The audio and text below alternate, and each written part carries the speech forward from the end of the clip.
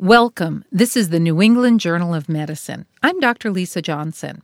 This week, April 25th, 2019, we feature articles on pembrolizumab for PML, HCV-positive organ donors, a centrifugal flow or axial flow left ventricular assist device, tagraxofusp in blastic plasmacytoid dendritic cell neoplasm, and stomaching drug delivery. A review article on hazardous chemical emergencies and poisonings, a case report of a man with alcohol withdrawal and altered mental status, and perspective articles on the hypertension hot potato, on creating a center for innovation within the VA, and on the ROC curve redefined.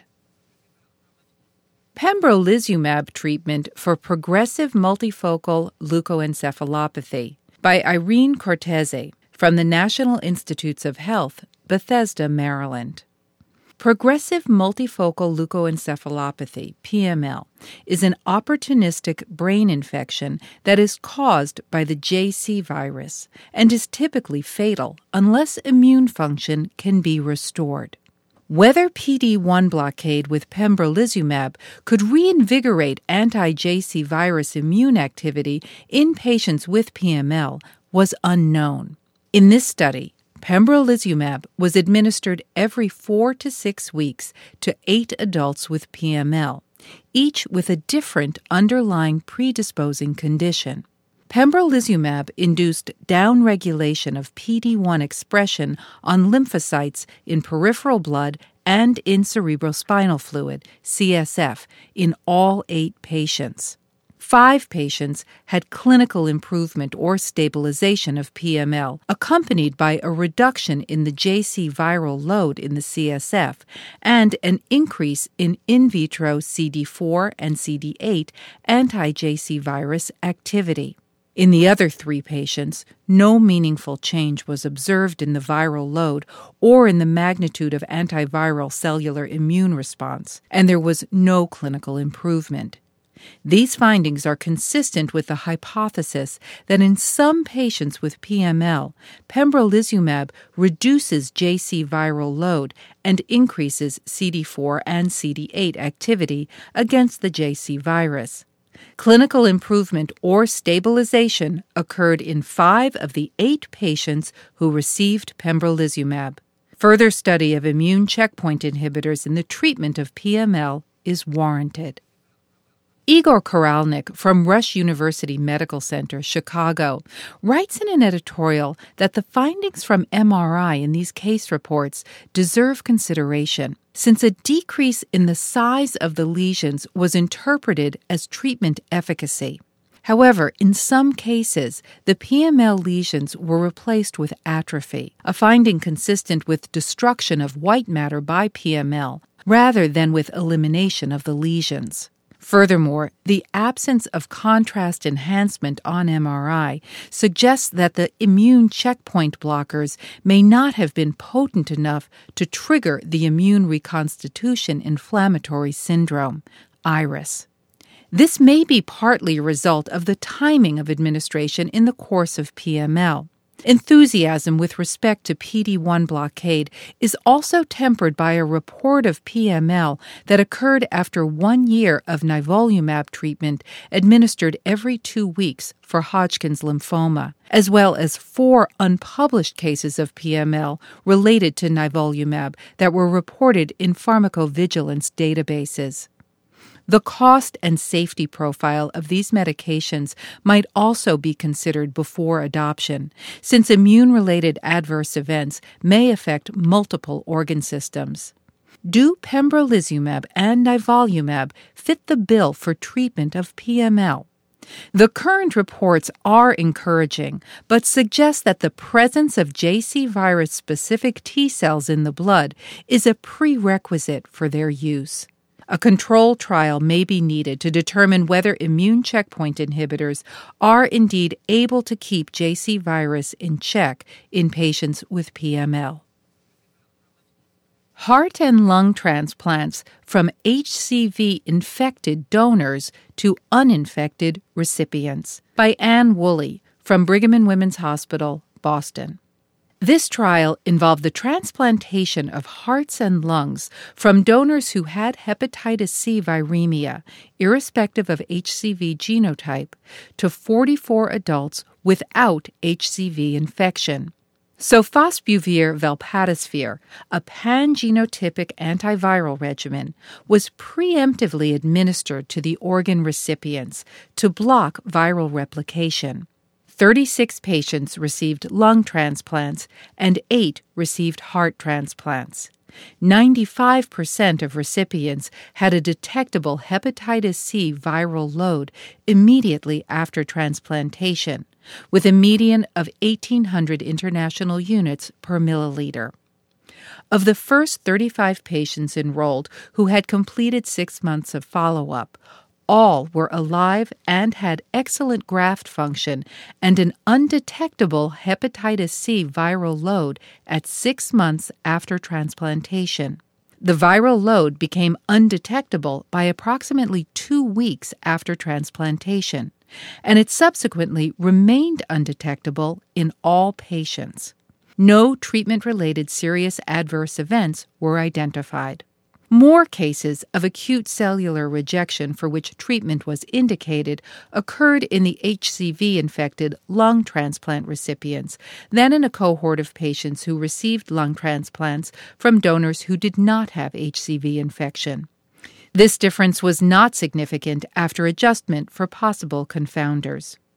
In patients without HCV infection who received a heart or lung transplant from donors with hepatitis C viremia, treatment with an antiviral regimen for 4 weeks, initiated within a few hours after transplantation, prevented the establishment of HCV infection.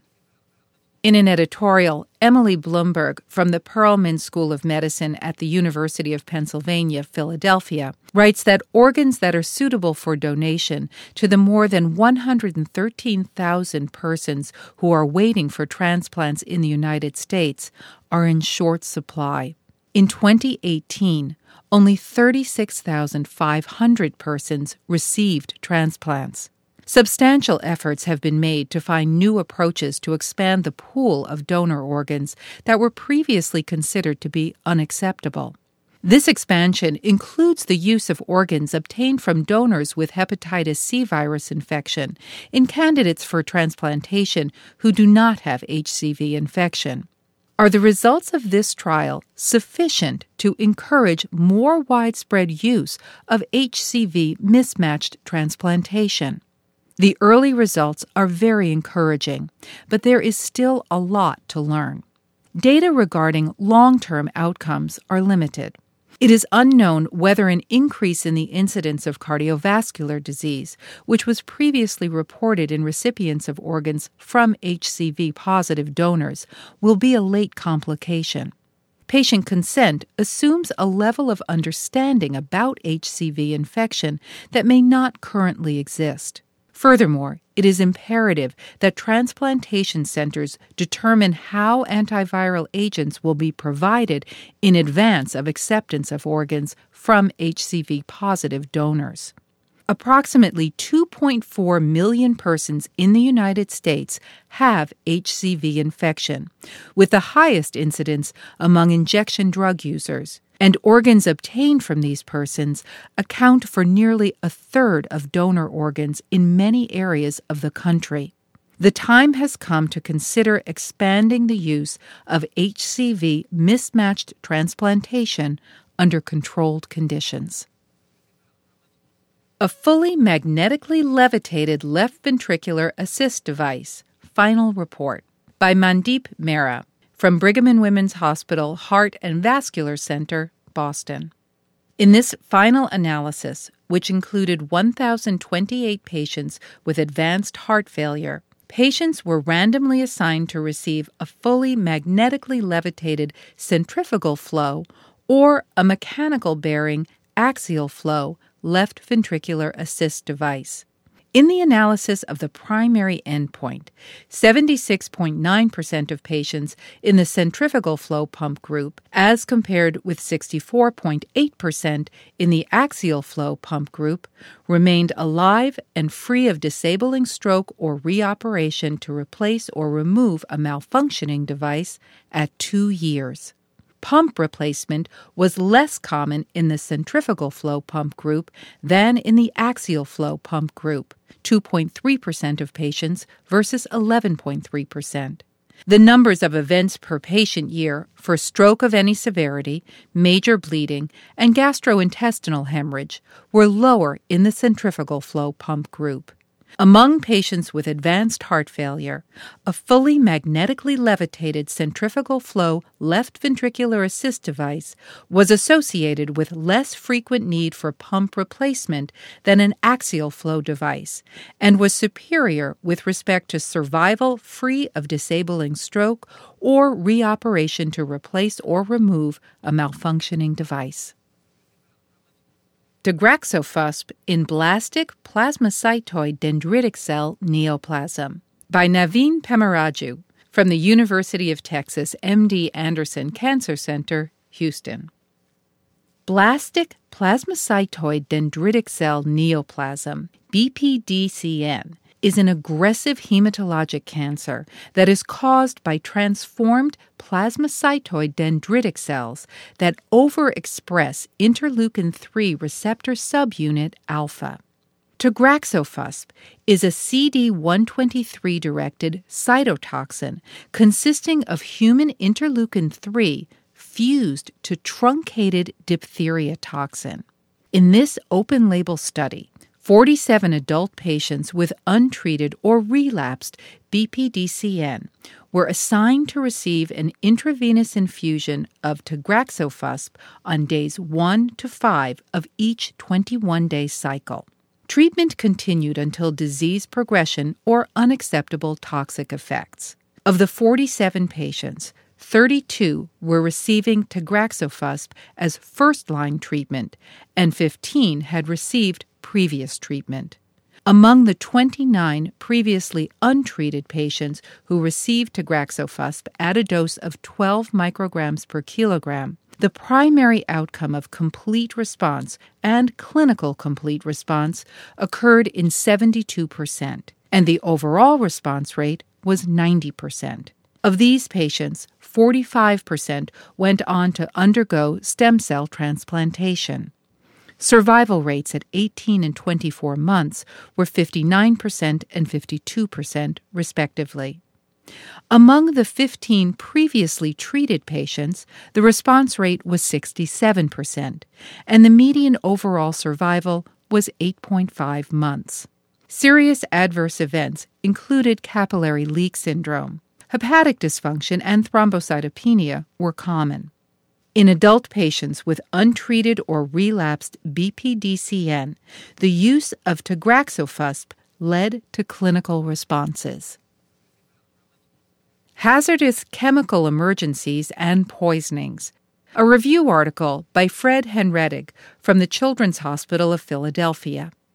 Hazardous chemical emergencies and related poisonings result from various exposures, including inadvertent residential, industrial, occupational, or transportation mishaps, natural disasters, and hazardous substance releases that are intended to cause harm. Up to 100,000 industrial chemicals are used each day in the United States, and federal authorities estimate that more than 10,000 potentially consequential releases of hazardous substances occur annually. In addition, numerous compounds have been developed primarily as military weapons with exceedingly high toxicity. Both toxic industrial chemicals and military chemical weapons are capable of causing mass casualties in a substantive release and may be deployed intentionally in the context of chemical terrorism, targeted assassination attempts, or wartime attacks on civilian populations, as tragically shown in the current Syrian war. These authors review the toxicology and hospital-based management of acute poisonings caused principally by dermal and inhalational exposure to several representative chemical agent classes in incidents involving the release of hazardous substances or chemical attacks. Cyanide and organophosphate poisonings are emphasized, since they can also affect individual patients in the more familiar contexts of occupational and residential exposures or ingestions with suicidal intent, and since specific emergency antidotal therapy is crucial for good outcomes. A 54-year-old man with alcohol withdrawal and altered mental status. A case record of the Massachusetts General Hospital by Andrew Fenves and colleagues. A 54-year-old man with a history of alcohol use disorder was admitted to the hospital with concerns about alcohol withdrawal symptoms. He had recent binges in which he consumed large amounts of vodka. The patient reported diffuse headache, nausea, non-bloody and non-bilious emesis, restlessness, auditory hallucinations, and a sensation of insects crawling on the skin. On examination, the patient had hypertension, tachypnea, tachycardia, and tongue fasciculations, and he was flushed. His blood alcohol level was 136 milligrams per deciliter, even though he had stopped drinking 10 hours earlier. Laboratory evaluation was notable for anion gap metabolic acidosis. Phenobarbital was administered at a gradually tapering dose for management of alcohol withdrawal. The patient reported ongoing alcohol cravings, for which topiramate was recommended. He awaited transfer to an alcohol detoxification facility.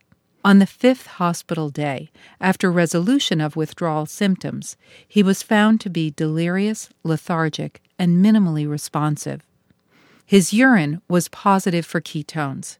The physician's approach to the presence of anion gap metabolic acidosis was to consider 5 categories of clinical disorders, one of which was drug or toxin ingestion. Although there is a long list of substances that could cause the patient's condition, they needed to consider only the ones that he could have accessed while he was in the hospital. Stomaching drug delivery. A Clinical Implications of Basic Research article by David Braden from the University College, Dublin. Oral ingestion remains the preferred method of drug administration, but the gastric mucosa represents a formidable barrier to oral drug delivery. Oral delivery of therapeutic peptides, proteins, antibodies, and genetic medicines has been one of the most sought-after goals of the pharmaceutical industry for decades. There have been few successes. The authors of a recent study described a prototype gastric device dubbed a self-orienting millimeter-scale applicator, SOMA, which is designed to orient at the stomach wall, at which point an actuated needle-like attachment called a millipost, incorporating the therapeutic entity, penetrates and deposits the payload, that is, the millipost, across the mucosa for systemic distribution. The investigators drew inspiration from the shape of the shell of a self-righting tortoise. Once the soma is opposed to the stomach wall, having arrived at it by force of gravity or gastric pressure, actuation occurs by means of a fluid-induced dissolution process that deploys a spring, forcing the millipost to pierce the gastric mucosa, yet avoiding perforation of the underlying smooth muscle. The investigators tested the device in 3 fasting pigs, using human insulin as a model active pharmaceutical agent. Hypertension hot potato. Anatomy of the angiotensin receptor blocker recalls. A perspective article by J. Brian Bird from the University of Michigan, Ann Arbor. Angiotensin receptor blockers, ARBs, are one of 4 drug classes recommended for the initial treatment of hypertension. These medications are commonly used not only for hypertension, a condition present in 45.6% of U.S. adults, but also for heart failure and chronic kidney disease. On January 25th, Food and Drug Administration Commissioner Scott Gottlieb and Director of the FDA Center for Drug Evaluation and Research, Janet Woodcock, released a statement updating the public on large-scale voluntary recalls of various products containing ARBs. 2 probable carcinogens had been identified in active pharmaceutical ingredients used by some manufacturers of valsartan, irbesartan, and losartan. The impurities arose during manufacture of the ingredients in 2 factories located in China and India. The same day, the Wall Street Journal reported that as many as 2 million patients had probably been exposed to the impurities, N-nitrosodimethylamine, NDMA, and N-nitroso-N-diethylamine, NDEA. Most recently, a third impurity, N-nitroso-N-methyl-4-aminobutyric acid, NMBA, has been identified in an ARB product, resulting in a new recall. These recalls are of growing concern, and they highlight several issues related to the readiness of our health systems to respond to drug recalls, trust between patients and providers, uncertain drug dose equivalences, and the regulation of drug manufacturing in the global marketplace. The VA Mission Act, creating a Center for Innovation within the VA. A perspective article by Ashok Reddy from the VA Puget Sound Healthcare System, Seattle. Last June, the VA, Maintaining Internal Systems and Strengthening Integrated Outside Networks, Mission Act, was signed into law with the goal of improving care for the more than 9 million veterans served by the Department of Veterans Affairs healthcare system. The bill dedicates $50 million per year to a VA Center for Innovation for Care and Payment that will develop innovative approaches to testing payment and service delivery models in order to reduce expenditures while preserving or enhancing the quality of care provided by the VA. While there are important similarities between this charge and the one established for the Center for Medicare and Medicaid Innovation, the VA and traditional Medicare operate in ways that result in fundamentally different incentives for providers. These authors believe that there are 3 important distinctions for leaders of the VA to consider when designing payment and care delivery models. First, the VA Center could design incentives within new models to protect against under-provision rather than over-provision of care. Second, the VA Center could address incentives in capitation payment structures by prioritizing models that focus on specific episodes of care. Third, as it explores episode-based payment, the VA Center could identify conditions that are common among veterans and prioritize them in early pilot programs. The ROC curve redefined, optimizing sensitivity and specificity to the lived reality of cancer. A perspective article by Susan Walker from the University of Melbourne, Australia. Dr. Walker has always had a peculiar fascination for the receiver operating characteristic curve. As a researcher, she appreciates that the area under the curve can be precisely mapped so that different screening or diagnostic tests can be meaningfully compared. As a clinician, she values the ability to slide the inflection point. By choosing to prioritize sensitivity, we reduce the risk of missing an important diagnosis. By prioritizing specificity, we reduce the false positive rate for situations in which the price of intervention, whether for diagnosis or management, might simply be too high.